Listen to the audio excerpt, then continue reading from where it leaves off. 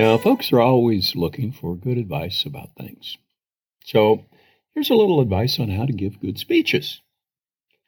I give, or used to give, might be more accurate, a lot of speeches. It's what you do as a general and then as a congressman. For some reason, people think you might have something important or interesting or intelligent to say. Don't let that go to your head. It's not likely that you do. The organizers just need somebody to headline the event, and somebody who knew somebody who could invite you. And a senator or the governor or the vice president wasn't available, so you're the lucky person to get the invite. First question you ask, what would you like me to talk about? Second question, how long would you like me to speak? Third question, who's my audience? Fourth question, what's the size of the audience? Fifth question, where do I park? And the final question, where's the nearest bathroom? Now, I like to write my own speeches. I like to write my own speeches because nobody knows the way I talk like I do. Well, I once had a staff sergeant in the National Guard Public Affairs Office who could imitate my style pretty well. But since I retired from the Guard to go to Congress, and he stayed with the better paying and far less hazardous job, I don't have him as a speechwriter any longer. Much of what I learned about public speaking was as a soldier. What does soldiering have to do with public speaking, you ask? When you're a soldier, you have to listen to people speak, or at least appear to listen. You have to stand in formation, the sun beating down, the sweat trickling down your back, dripping from your nose, which you can't wipe off because you're in formation. You can't even look down to see the sweat splatter in the dust between your highly polished black boots, or between your desert sand boots, or between your jungle green boots. Nope, you're stuck there as the general, or the congressman, or the mayor drones on. So the first lesson is KISS, K-I-S-S. Now, we've all heard the acronym KISS. It stands for Keep It Simple, Stupid, right? Yeah, but even more importantly, it stands for Keep It Short, Stupid. The absolutely best public speaking advice I ever got was from an Army National Guard chaplain who told me that when he went to seminary, they taught him the perfect sermon is 7 minutes long. 7 minutes is long enough for parishioners to think they got their money's worth, but not so long as to have them squirming in their seats.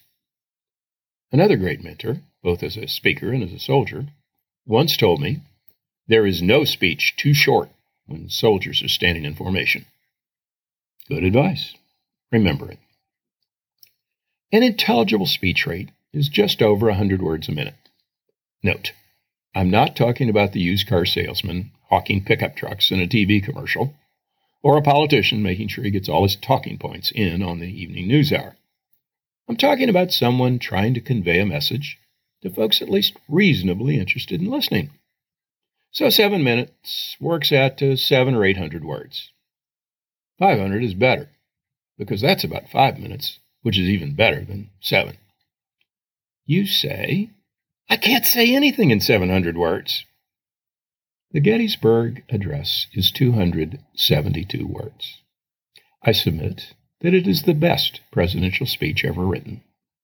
Since none of us is Lincoln, we can take 2 or 3 times as many words. A local judge was asked to speak at a deployment ceremony for one of my National Guard units headed to Afghanistan some years ago. The judge's son served in the unit. The judge fancied himself a bit of a scholar, and, as if that wasn't bad enough, was running for election. Most lawyers are terrible public speakers. They're terrible public speakers because they want to prove they're right and that they're smarter than you. Since all judges are lawyers, and they're used to lawyers nodding sagely and saying, yes, Your Honor, to everything they say, they're generally even worse public speakers. Please note that I'm specifically excluding my wife, who's a retired judge, from this overgeneralization. She's a terrific public speaker. She's one of those rare lawyers who doesn't feel it necessary to prove she's smarter than everyone else in the room. I suspect the real reason she's a great public speaker is because her mother was a third-grade teacher. So Annette learned early to break down topics and relay them at an easily understood level. That is the other KISS. At any rate, it's late June. We're ensconced in folding metal chairs on a stage set up on the local high school football field. It's mid-afternoon, and the southern Illinois sun is beating down.